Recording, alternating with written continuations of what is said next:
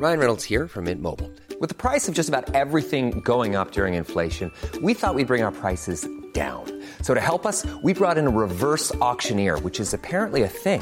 Mint Mobile Unlimited Premium Wireless. How to get 30, 30, bit to get 30, bit to get 20, 20, 20, bit to get 20, 20, bit to get 15, 15, 15, 15, just $15 a month? Sold! Give it a try at mintmobile.com/switch. $45 up front for 3 months plus taxes and fees. Promo rate for new customers for limited time. Unlimited more than 40 gigabytes per month. Slows full terms at mintmobile.com. When you make decisions for your company, you look for the no-brainers. If you have a lot of mailing to do, Stamps.com is the ultimate no-brainer. Use the Stamps.com mobile app to mail everything you need to keep your business running with up to 89% off USPS and UPS. Make the same no-brainer decision as over 1 million other businesses with Stamps.com. Use code PROGRAM for a special offer. That's Stamps.com, code PROGRAM. Hey, welcome to Telling Everybody Everything. You'll notice I have a very sexy voice, still a little bit sick. Not a problem for me, I am a true professional. We had an incredible time filming backstage with Catherine Ryan. Thank you so much if you came. And thank you for listening to the special episode that we recorded with Jen and Fiona backstage. I was worried that it was going to be a little rough and ready, but my mom got in touch to say that the audio was great. So I will take that advice from Julie McCarthy. Tell me this.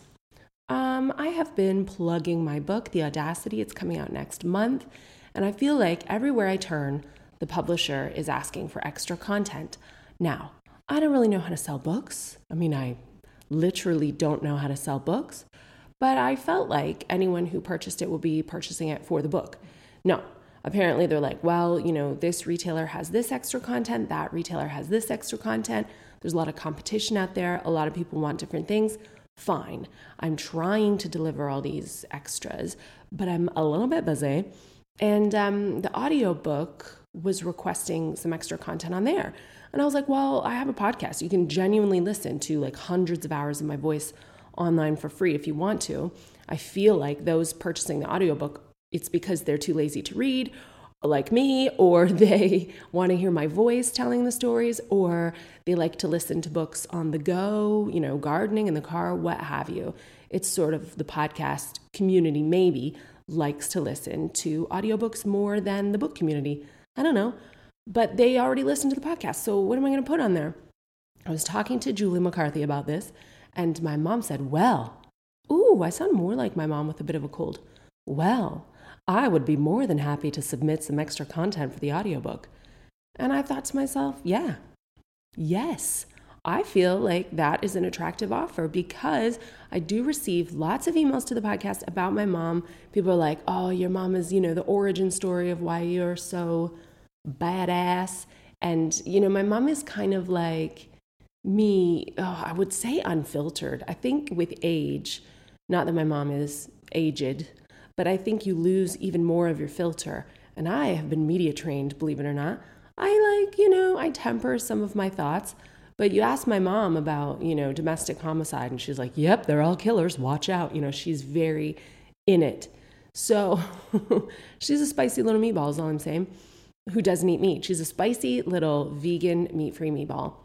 And she's not ball-sized either. Look, my mom has offered some extra content. I feel like it could be exciting. And she records audiobooks all the time. That's one of my mom's little side hustles. She did an audiobook the other day that was like a children's novel. She did one for young adults. She did one about lectins. She did one about the porn industry. She's doing a lot of interesting things over there in Toronto. And she's offered the extra content. I feel like if I can get my publisher to agree, that's the best thing. That's the best thing for the book. You've heard my voice for the whole book. You can hear more of it on the podcast. I talk about the book. I answer questions. I'm doing a live event September 24th in London where I'll be interviewed by my good friend Emily Dean. Emily Dean has a podcast. It's called Walking the Dog. I feel like I've heard my voice. I've heard it all. Let's get Julie McCarthy at the end of the audiobook. And I don't know, I think if you leave her to her own devices, it's going to be a really spicy contribution because maybe she'll talk about the book. Maybe she'll talk about parts of, featuring herself in the book that she doesn't agree with. I think already my mom feels that I was very diplomatic in areas where I perhaps shouldn't have been. Maybe I didn't describe her divorce the way she wants, but you know what? This is the thing about truth.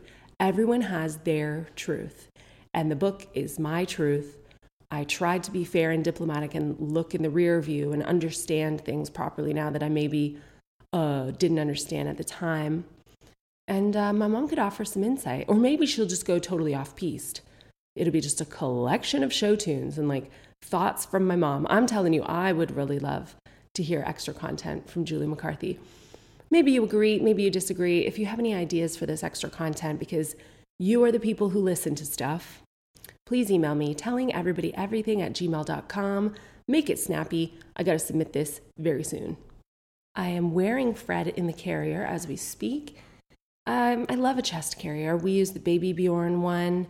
They have different designs. I forget which one this is. I don't know. It's like gray and soft. Maybe it has the word Jersey in it. Maybe it has the word tech in it. Look, any Baby Bjorn carrier that you get, and this is not an ad, it's going to be a good carrier, because I bought 2 others and they were shit. Fred just didn't like them. Maybe your baby would like a different brand. My baby does not. And Violet, a decade and a bit ago, also had a Baby Bjorn carrier. And it's just good. It's just good on the back. The baby likes it. Fred is 10 weeks today. He's reached an age where he knows what he likes. He knows what he doesn't. And he can be smiley, chatty, giggling, and then he just turns. He chooses violence, and there's no way to get him back from there. He won't even eat. He gets so annoyed, and Violet did the same. I don't know if your babies do. They get so pissed off that first you have to like calm them and apologize before they will even entertain the notion of a dummy or a breast or a bottle. And that's who Fred is now. And he has a real manly little voice, like his mother. And he's just rah, rah, rah. Wouldn't eat, got pissed off, put him in the carrier. And he's realized now that he can eat in the carrier like a little baby kangaroo. And I've seen women manipulate their breasts in a way that you can breastfeed them in the carrier. But I mean, my tits are fake. They know where they want to be. And they're not like wrapping around anywhere. It's not going to work. So I tip him forward, hold his, back, neck for support. And then I feed him genuinely leant forward in a squat, tip the bottle in that way, and give him express breast milk. He loves that. He loves being a baby kangaroo. And now I'm swaying around the kitchen. So if it sounds a little echoey, or if you can hear dogs, probably hear Megan snoring. That's why. It's because we got to get the podcast done. You know me. I have a very happy relationship. I feel like a very old soul. I feel like even though the perception of me on stage might be that I just walk around, stomp around this house in gowns, eviscerating anyone who dares to cross me. And a lot of people have written me online to say that I'm like high maintenance in a relationship. There'd be photos of me and Bobby, and I've seen men comment like, oh, she's a nightmare. She must be high maintenance. Quite the opposite is true. Bobby the other day he looked after Fred pretty much 24/7. Well, not 24/7. We had the night nanny. He looked after Fred 16 hours a day, every day while I was on the Amazon job. And as you know, if you've got a newborn, that is long work, and you love them and you want to look after them. And Bobby's absolutely delighted to spend loads of time with Fred. But, at the end of it, you also need some mental space. You need to go for a walk or take some room to breathe or take some time to yourself, especially when you didn't become a parent till the age of 37.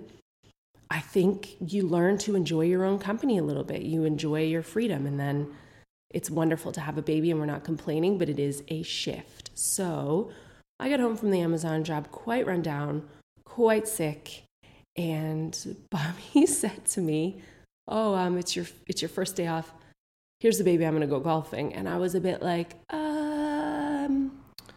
you're going to leave a newborn for 5 hours with your sick wife so that you can go golfing. I mean, there's nowhere I go for 5 hours for free.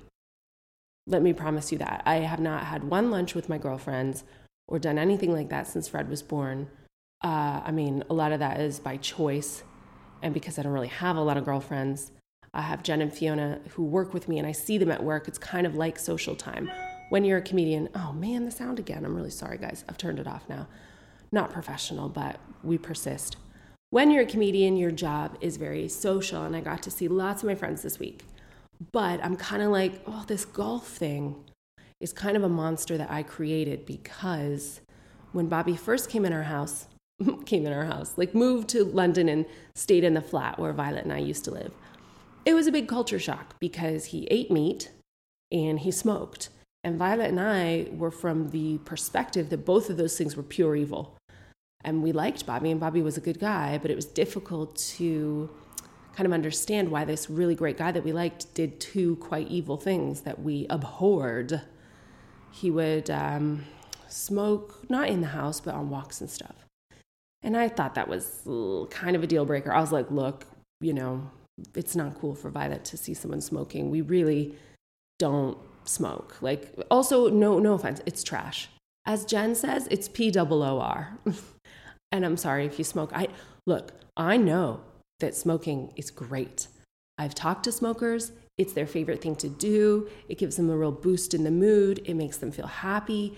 I mean, without ever having smoked in my life, I get it. I understand. I sound like I smoke a pack a day, but I've never even tried it. I know how it makes you feel. But, everyone has to choose what's right for their family. And then we started trying for a baby. And the doctor was like, oh, yeah, just you're both, I did like a fertility check and I had lots of eggs and everything was cool. And he just said, just make sure no one smokes in the house, no one does anything like that. So I said, Bobby, we're in our late 30s. You got to cut the smoking. And it was tough for him. He felt stressed out. I think he would really crave one sometimes. And then he would sneak around. He's putting the bins out a lot. And we would smell smoke sometimes when he'd come in. And then it became sneaky. And Violet would start to be the smoke police and be like, I could smell smoke on Bobby. I think he was smoking by the bins. So blah, blah, blah. We went around the houses with that for a while. Finally, we decided, all right, how about you just smoke on the golf course? You're outside for a long time. You're gone long enough for the smell to blow off of you. And Bobby was like, I'll show you smoke when I golf. And lo and behold, immediately became a professional golfer. Okay. So now he doesn't golf all the time. Bobby is integral to the running of this house. He does more than I do. I'm very comfortable saying that. He does so much. He's on it. He's clean. He's smart. He looks after the garden. He has ideas for the house. He's very resilient and resourceful and takes incredible initiative. He is not at all like one of these husbands where I have to make a honey-do list or ask him to babysit or ask for this or that. We're very, very equal in this house. If there's inequality, it's that he does more. So I had to, for the sake of my husband and the sake of my relationship and being a fair person, I had to think about, well, what's Bobby been through in the last 2 years? What does Bobby need? And is golfing just recreational? So a lot of husbands and golf enthusiasts are going to want to play this podcast for their partners because I'm about to be massively on your side. I was thinking to myself, okay, Bobby came over here. We got married right away. Then the pandemic hit. We had a few medical tragedies within the household, and he hasn't been able to see his friends or family once since. When I moved to the UK in 2008, it was a gradual taking the Band-Aid off slowly. I went back to Toronto for a little while. I stayed with my sister. I came back to the UK again. I'd visit back home for a little while. I'd go home almost every Christmas. I could take little breaks from London life and see my family. I could fly my family here. I could do a lot of things that Bobby just hasn't been able to do.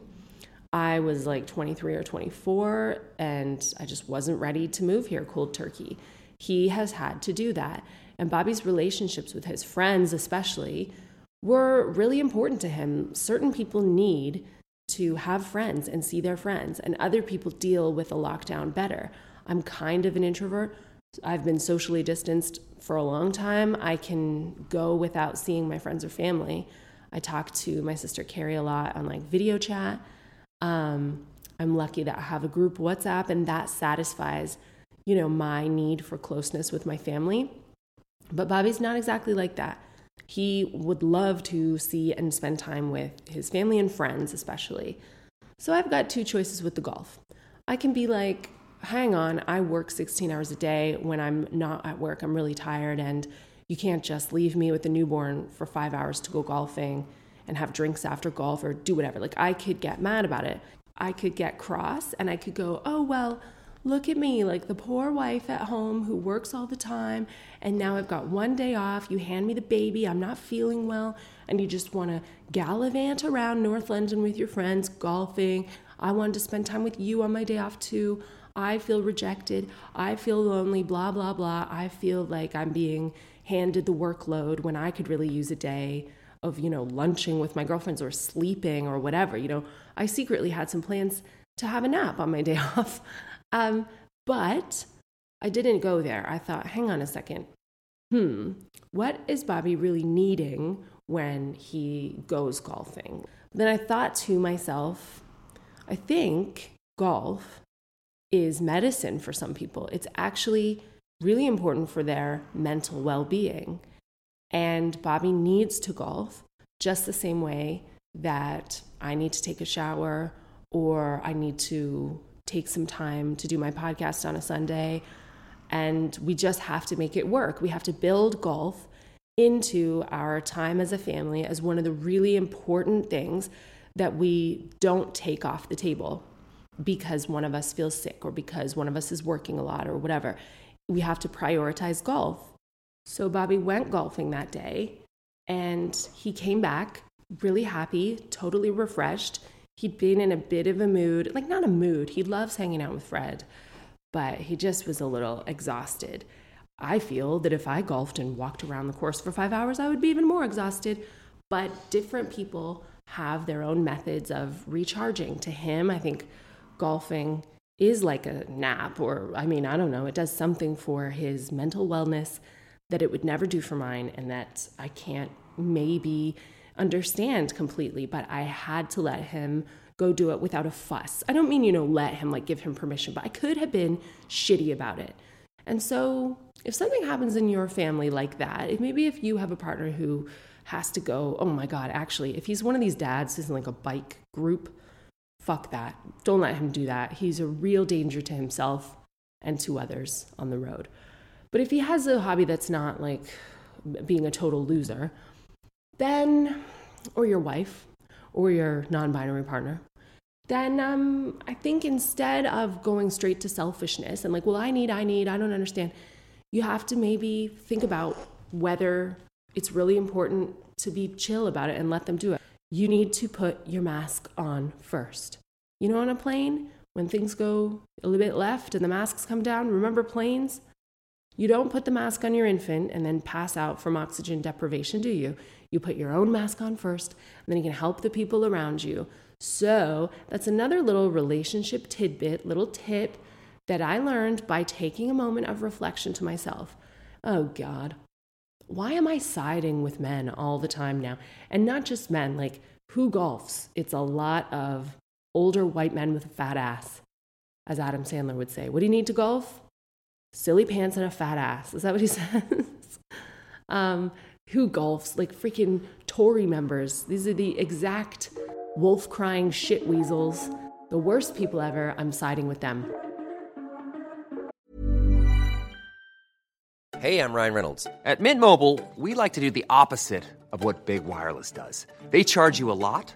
We charge you a little. So naturally, when they announced they'd be raising their prices due to inflation, we decided to deflate our prices due to not hating you.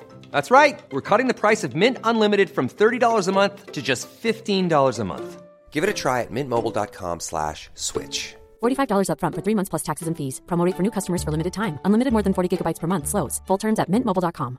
Hey, it's Danny Pellegrino from Everything Iconic.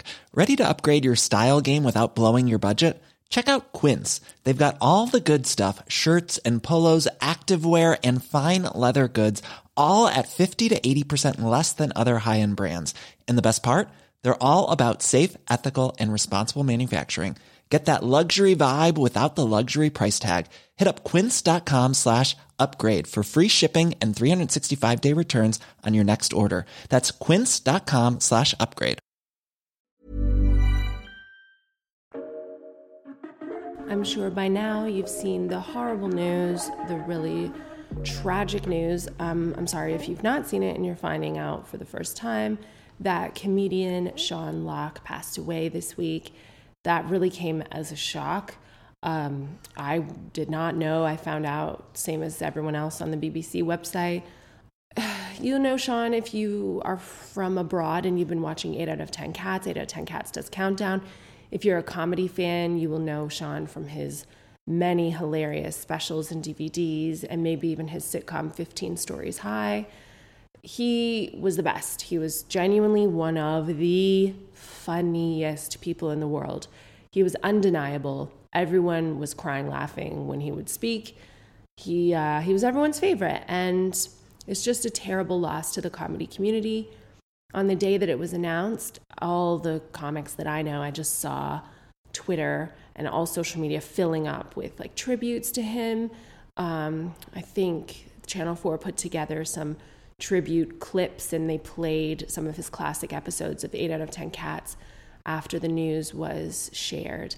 And lots of people, you know, when a celebrity passes on, they make a post and they just go, "Oh no, Sean Lock," or they go, "R.I.P. Sean Lock," or they have their own experience to add to the conversation. They go, "Well, I remember when he was very nice to me on this thing," or "I remember when he really made me laugh that time." They share experiences and memories, or just condolences to the family.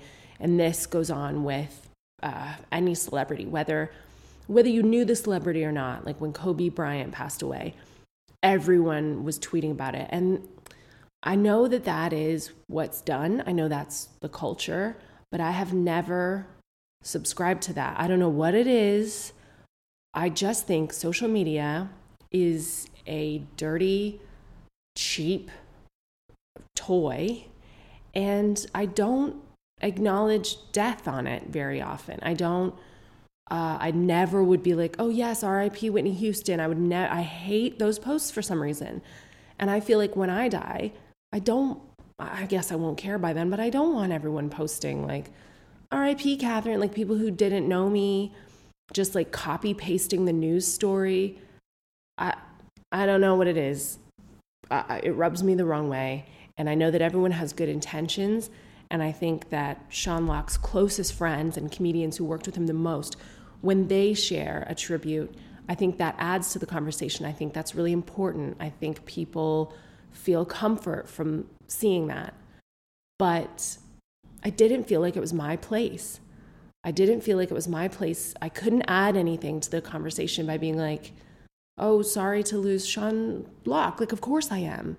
And it's a very individual thing, grief.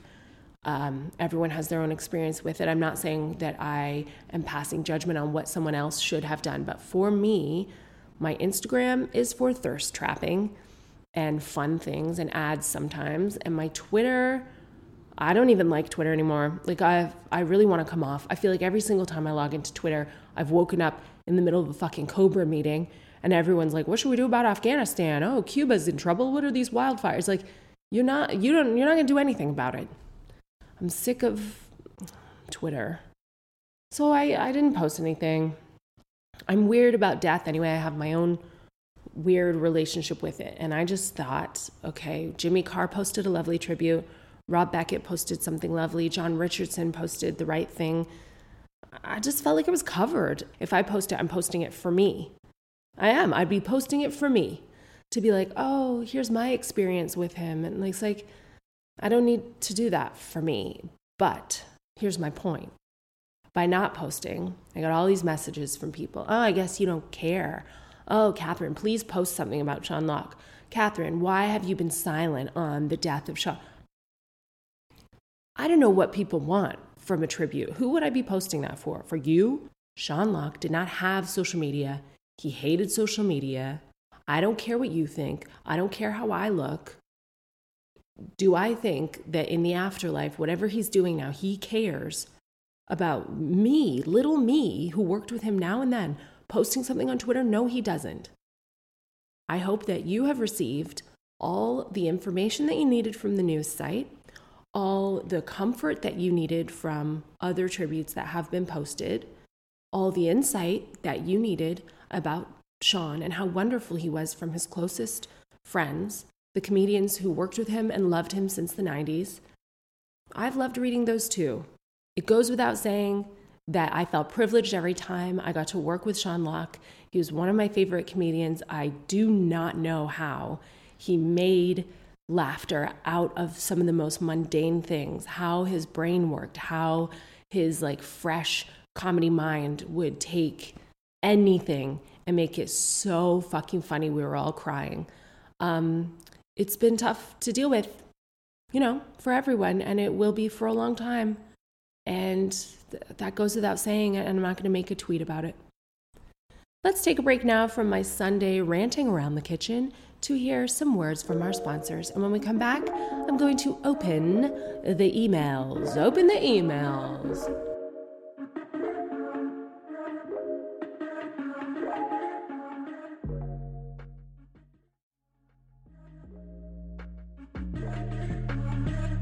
Oh my gosh, that's so funny. I just opened my emails, and the first one is about my book, which I'm sending to a few people that I've worked with, a few people that I admire, a lot of people that I think can just get the word out on their social medias that we might have like, you know, followings in common. People get to know about the book. I love Gemma Collins. You know I do. She's my favorite entertainer. I love that she's a diva. We have chatted on her podcast, on social media, in real life, and we've sent a request to send her the book, and the reply that came was, Gemma is not currently accepting gifts. And now I like her even more. What a baller. What level of diva fame do you need to get to that you send a general message out like, excuse me, no more gifts. I have received too many gifts. I will not accept another gift. And she's kind of a genius because people send me gifts and I'm very grateful. You know, I want to learn about small businesses and try their products. And I'm very happy for free to put these things on my social media. If I like them, I want to tell people about them. You know, I just think it's a fun thing to do and I don't mind it. I get sent a lot of books though, and that's a little bit daunting. It feels like homework in many cases because even though I want to read it and I'm excited for you that you have a book out, I'm quite busy and I'm slow at reading. So especially with Fred, and I know that what you want is a quote, me being like, oh, I love the book and here's why. And so I have to actually do work. I have to read it quickly, pay attention, think about what I loved about the book, and then like submit that quote back. That's what they're looking for. That's what I'm looking for. When I send you my book, I mean, I don't care. I don't know why books have quotes on them. I actually don't care.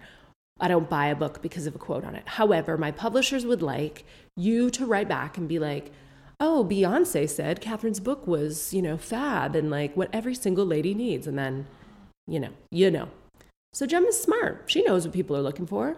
There's this one company, they make like some candy that costs like $1 and my daughter likes it. So I reached out to them one time because they were doing influencer packs. And I was like, oh my gosh, my daughter's bothering me because you're doing these influencer packs. She's seen them on TikTok. Could we please have one? And I'll put it on my stories. You know, we'd be really grateful. My daughter loves your brand. It's genuinely $1. So like, I'm not trying to get a free lunch. I will gladly pay for it, but it's not for sale. So they sent me this influencer pack and I was like, oh my gosh, thank you. I put it all over my social media. Violet was thrilled. And then she kind of, you know, kids move on. She didn't like this candy anymore. And they keep reaching out to me being like, oh, well, we have a new flavor of the candy. Here, we're going to send it to you. They have my address now. Here, we're going to send this to you. We're going to send that to you. And now I'm like, oh God, it's a slippery slope. I've really opened a door where they expect me to put it on my social media every single time. And now it feels different. You know what I mean? It feels like at first I did it because I wanted to. And now it's like I'm in a hostage situation with this candy. So eventually I had to write them back and be like, listen, I'm so sorry. We have too much candy. Please do not send us any more. And now, you know, my social media relationship with them has come to its natural end. But love that, Gemma Collins. How funny is that? Gemma is not accepting gifts. Gemma, babe, honestly, I love you. I just wanted you to read my book, but it's all right. I respect you even more. All right, the first email is a subject that I should be able to answer very well. Catherine, how do I avoid falling for another asshole? Catherine, I've recently escaped a relationship with a handsome and charming young man, a doctor no less, whom I fell madly in love with for a few years. I was rudely awoken from my romantic slumber after moving across the state for him and committing to a future together by the realization that I was dating a narcissist with a gambling addiction. Oh, the classic story. After begging, borrowing, and stealing my life savings away, I was left a shell of my former self. Behind the scenes, I gathered all the courage I could muster, with a lot of help from my family and friends, to get the hell out of there. Fortunately, his parents are wealthy and were completely mortified by their son's mistreatment of me and paid me back everything that was owed.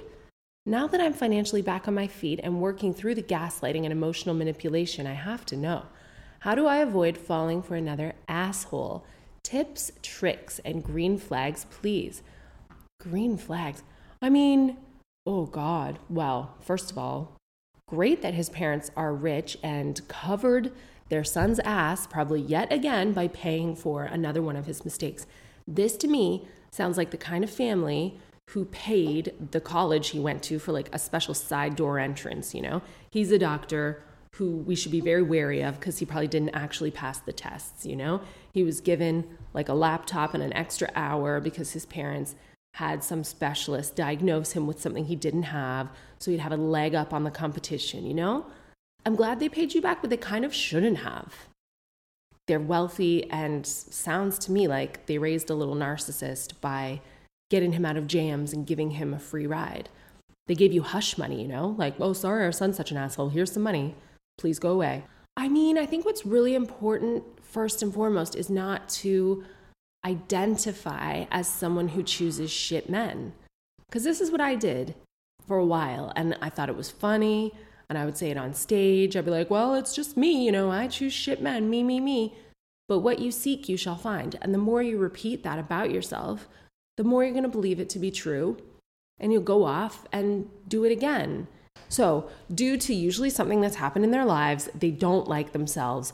Therefore, they create this image of who they'd like to be, and they make crazy, you know, wild statements about what they've done or what they can do, and they make promises that they break, or they'll say, oh God, I don't know. Like, I dated a guy who would pretend to be his own agent on the phone with like a variation of accents. And I looked at him and I was kind of like, like if you're pretending to be your own agent, he would always talk like he was the smartest one, or he figured things out that other people couldn't, or, you know, he deserved this and that in life but wasn't getting it.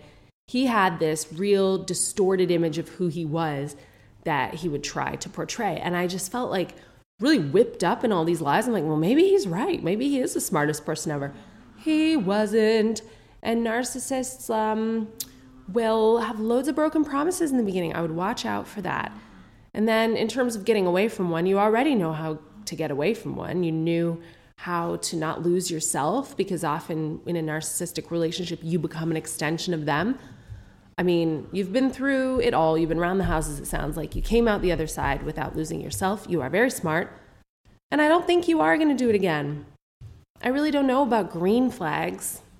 Bobby had loads of green flags. My boyfriend before Bobby also was not a narcissist. Green flags, opposite of red flags, I guess. Just all his actions matched up with what he said. He didn't overpromise and underdeliver. He didn't play any games. He never tried to he did woo me, but not in a crazy way. I don't know. I just think you got to get out of the narrative that you pick bad men. You don't. You did. You're not going to again. Here's another email. Catherine, I hope you and your family are doing well. I love your comedy and the podcast. You always tell it like it is, so maybe you can help me out. Do you know who I sound like? It's Chloe from Love Island. I'm just not going to put up with that anymore. It's the scratchiness. I like it. Okay. I am 27 and living in Toronto. I've been to Sarnia a few times and can confirm it's absolute shit. After finally listening to my intuition, I broke up with my ex-boyfriend, who I dated for 3.5 years. Great guy, just not my guy. Very good. I learned so much from this relationship, and I'm trying to have a positive attitude moving forward. The absolute worst thing, though, is 2 years ago, he got a puppy, and we raised it together. He paid for the puppy and all associated costs, so it is his. Megan, shut up. But I love that dog so much, and I feel absolutely horrible that the dog doesn't understand why I left. and maybe more sad about losing the dog than the guy. Oh. I really wanted to have a clean break, but we're both PhD candidates in the same department and work in the same hospital. I'm going to see him more than I would like. How do I make sure we don't fall back into old habits? Also, I was super motivated to stay single for a long time to make sure that when I start dating again, my head is clear and I know what I want.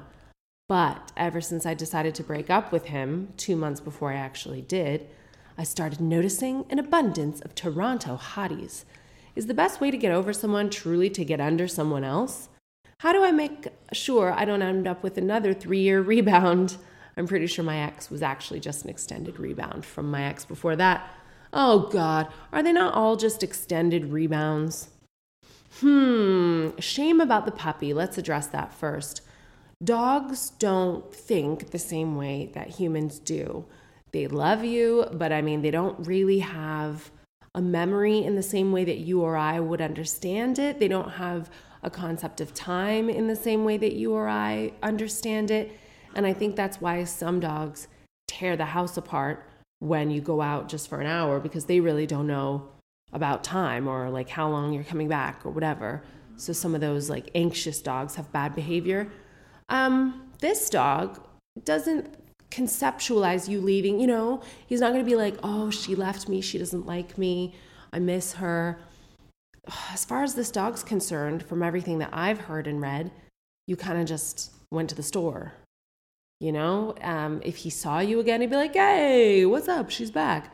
But if he didn't, he's not counting the days. You know what I mean? So just rest assured that what's wonderful about all dogs is that they live in the moment.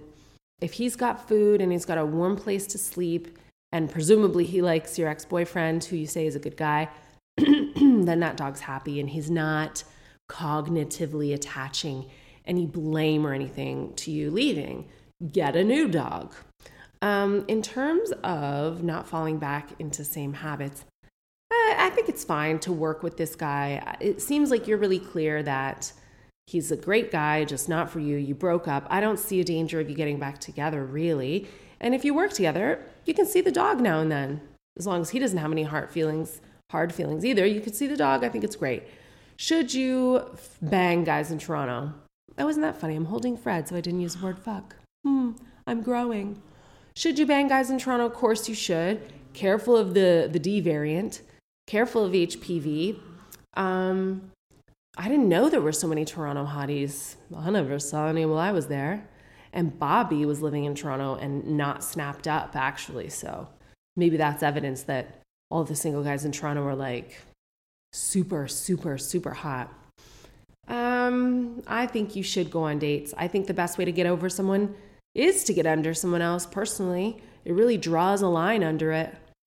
And I think you can have boundaries with yourself if you really want to stay single. Actually, that's not true. Oh, no, it's not true, because I went to Toronto, banged Bobby, didn't I, for a laugh, and I got married 6 months later.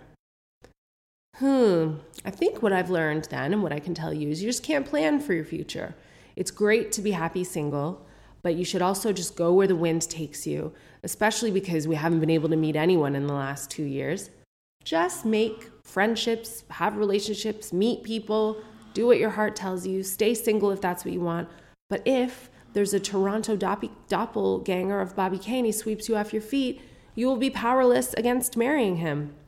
As long as your head's in the right place, though, I don't think you'll embark upon another 3-year rebound. It's okay. Just accept, like a dog can teach you a lesson, Live in the moment. You can't entirely plan for the future. You can just hope for the best and lay out a happy path. Stop everything. We have an email from a paparazzi. Catherine, I am a paparazzi photographer from London, currently shooting the Kardashians in LA. How cool is this? What is the point of shooting the Kardashians? Like, what paparazzi photos can you get of the Kardashians that are exclusives? Oh, wait a minute, Kylie's pregnant. Maybe that's why. All hands on deck. Everyone's gone to Hollywood to try to get photos of Kylie pregnant with baby number 2. Can we just take a minute to say how happy I am about that? These girls, Courtney Love called them a fertility cult.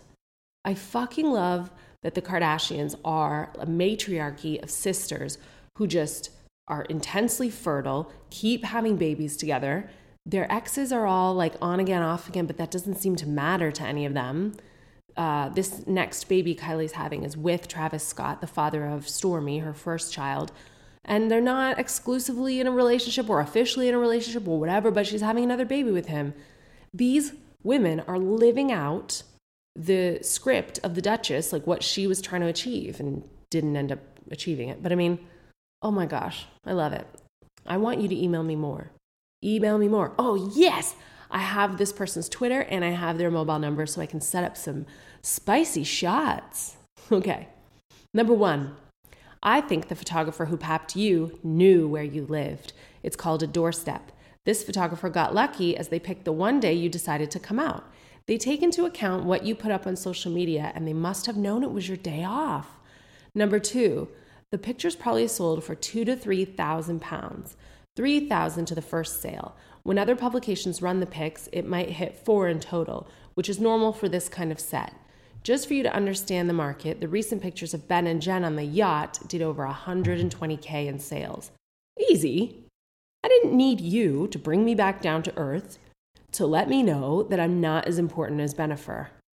What was the point of that? You had me on cloud 9 thinking that my pics in me in a disgusting tracksuit with wet hair were worth $2K, $3K. I thought, okay, Catherine, you're pretty hot stuff. And then you had to bring me crashing down with the news that Bennifer sold for freaking $120K. Didn't need to know. Didn't need to know. Number 3, the Kardashians and other celebs often work with photographers. This is how they get to control what gets out. They get nice pics taken of them and they get a piece of the pie. Love your show. Always tune in while working the streets of Malibu. Oh my God, this person's so cool. Thanks for that insight, paparazzi.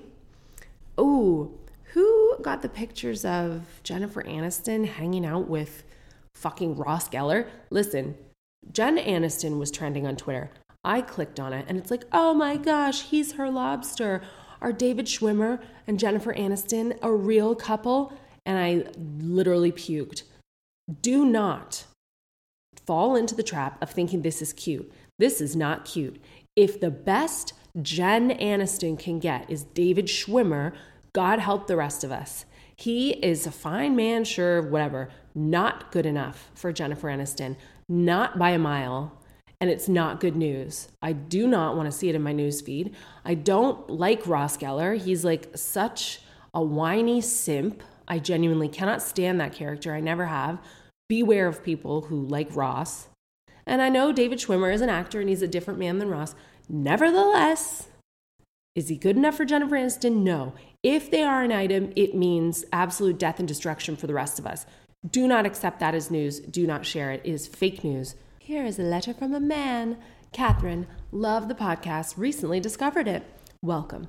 Anyways, I've been seeing my girlfriend for 4, coming up to 5 months soon. We spend a lot of time with each other. We live right across London, so it's difficult, but we do spend 3 nights a week together. We've both spoken about being in love and how it feels like we've known each other for so much longer. Is it too early to ask if she'd like to move in with me?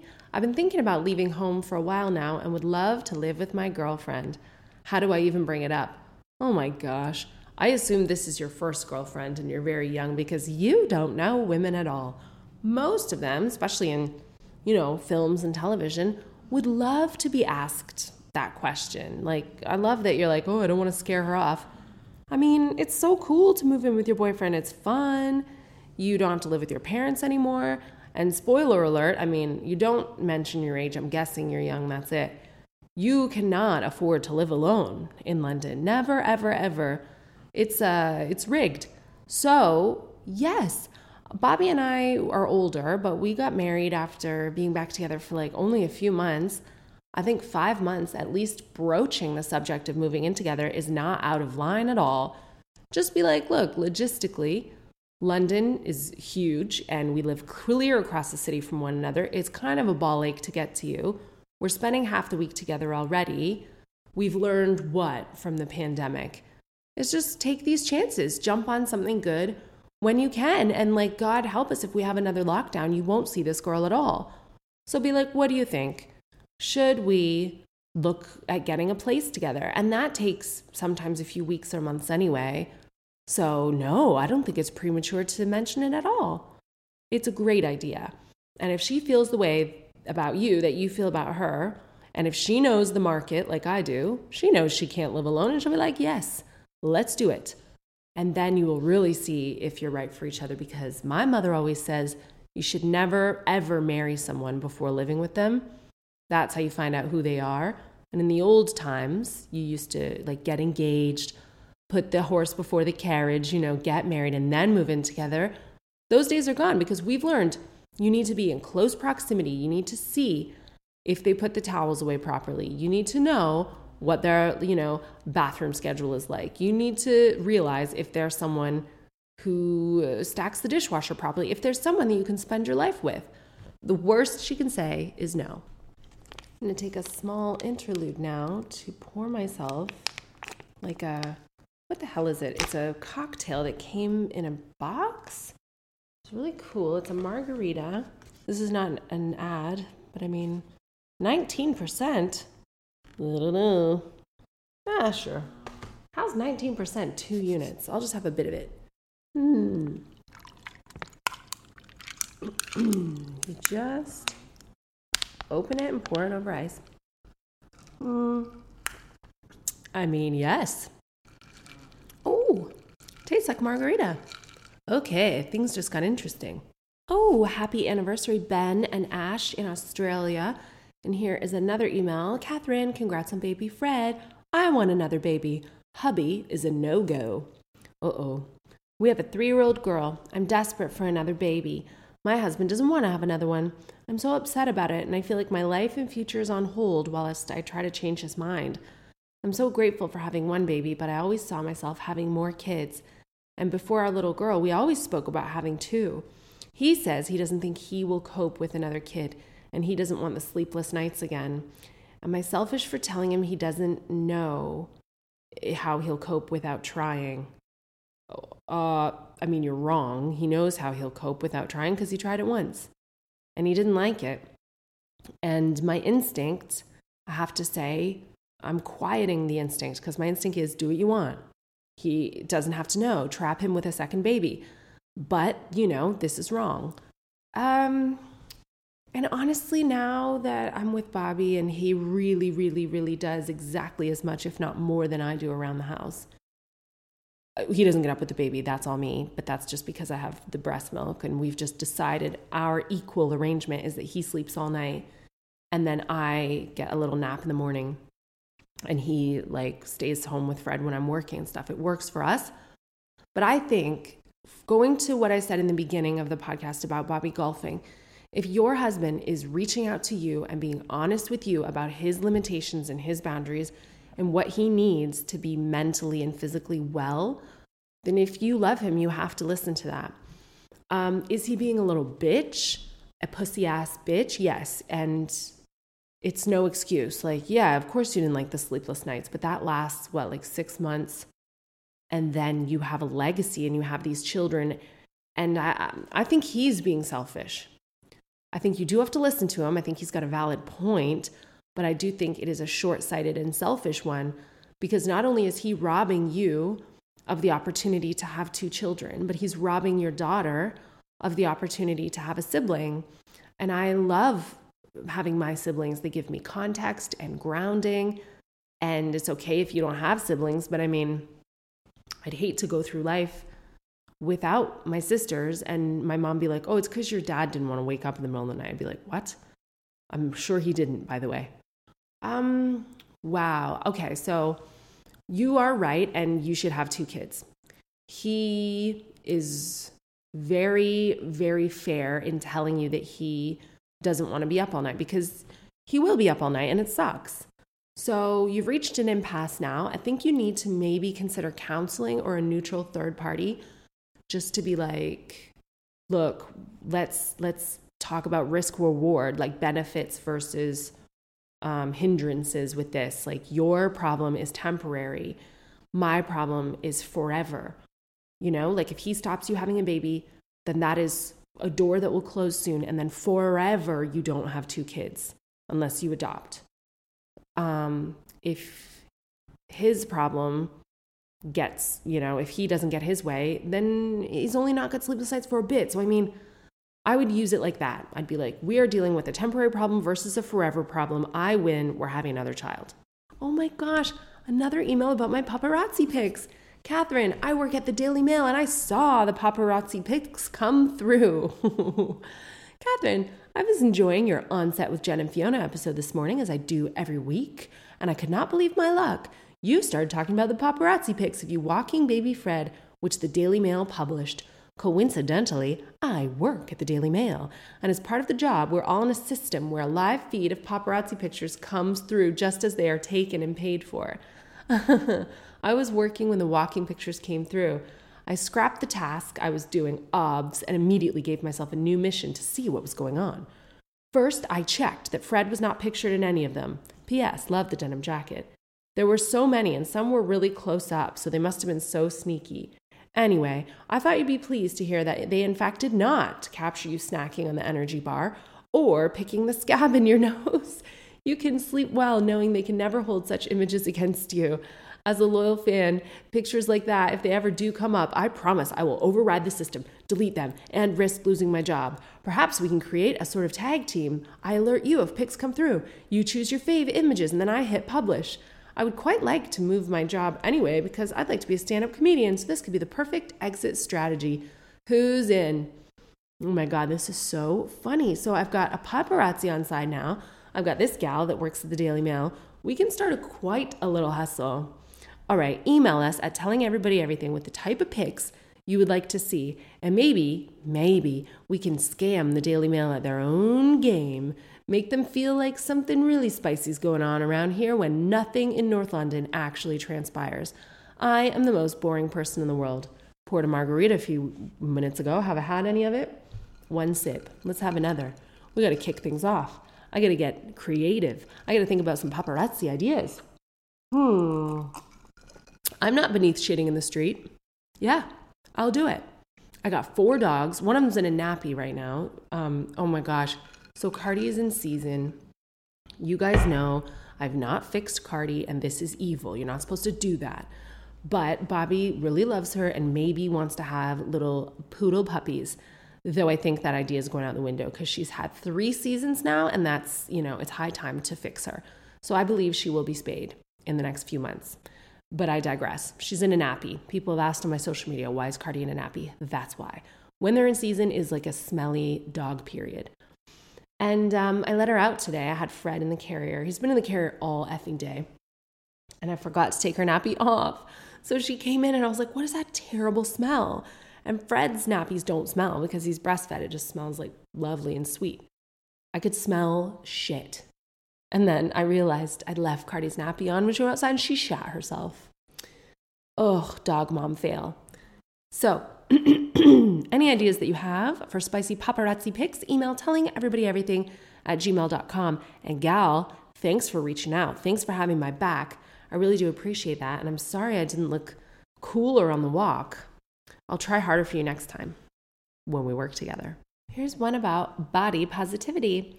Catherine, I'm hoping you can share your wisdom on body positivity and how you handle your body changing. How do you find the balance? For the majority of my life, I've never weighed more than 115 pounds. For British people, that's not a lot. It's like 6 stone, maybe 7. I was 115 pounds for a long time too. And now I'm 148 pounds. So how many stone? That's like 2 stone more, at least, and a bit. Okay.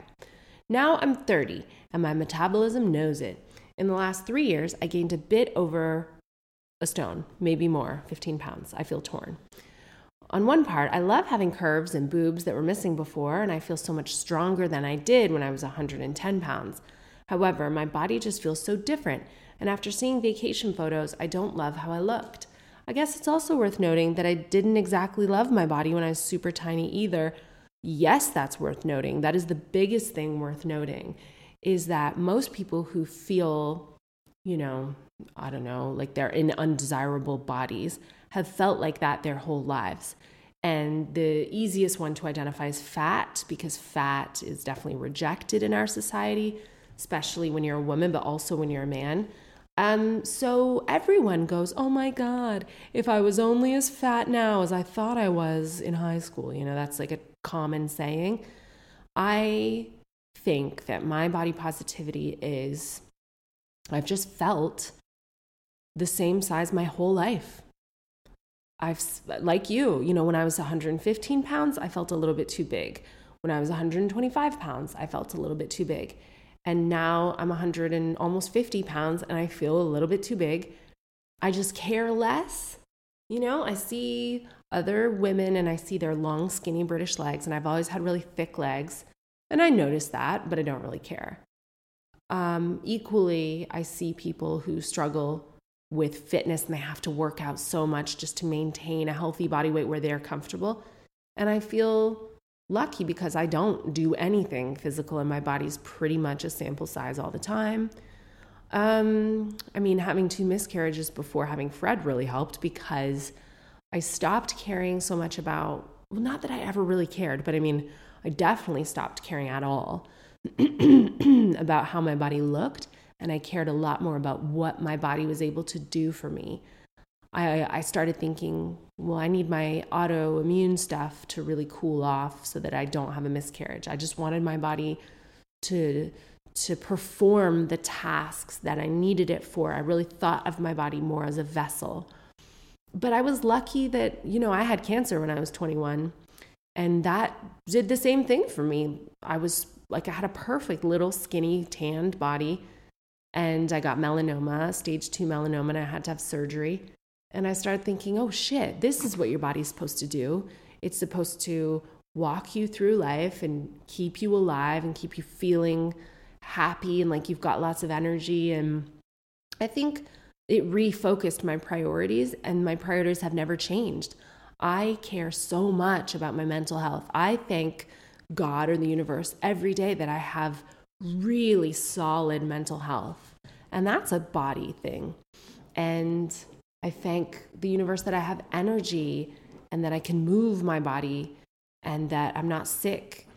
Well, I am sick, but I'm not, deathly sick. I love that. And I just don't care what my body looks like that much. I like to look nice, but I think it goes hand in hand with living for yourself. I don't really give a shit what people think. I don't need to be sexy to someone. I don't need to look aspirational to someone. I just have to feel like happy and healthy and that I can physically achieve the things I want to. And that's a lot like my personality. I don't worry what people think about what I've said or what I've done. If I know in my heart of hearts that I feel that I've tried my hardest and been kind, I would just refocus. Always aim towards what you want more of. So aim towards gratitude, aim towards highlighting the things about your life and your body that you love, and more of that will follow. And be happy that you're not dead. This has been another episode of Telling Everybody Everything. Thank you for joining me today. I appreciate it so much. Thank you for your letters. I'm always sorry that I can't get to more of them. Thank you, baby Fred, for staying pretty silent throughout. No thanks to Megan, who still cannot breathe through her flat Shih Tzu face. I really appreciate everybody for listening, and I love it when you write me, tellingeverybodyeverything@gmail.com. Thanks if you've pre-ordered my book. I was bitching online about signing too many of them, but I've learned they put a cap on signed copies, and that makes me feel loads better. Don't feel bad if you've ordered a signed copy. I want you to have it. I want you to love it. And let me know, because you're going to start getting your books soon. Let me know what you think, and I hope to see you on tour. My brand new show, Mrs., kicks off next month.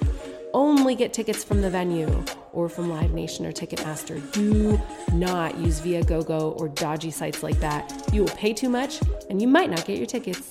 See you soon.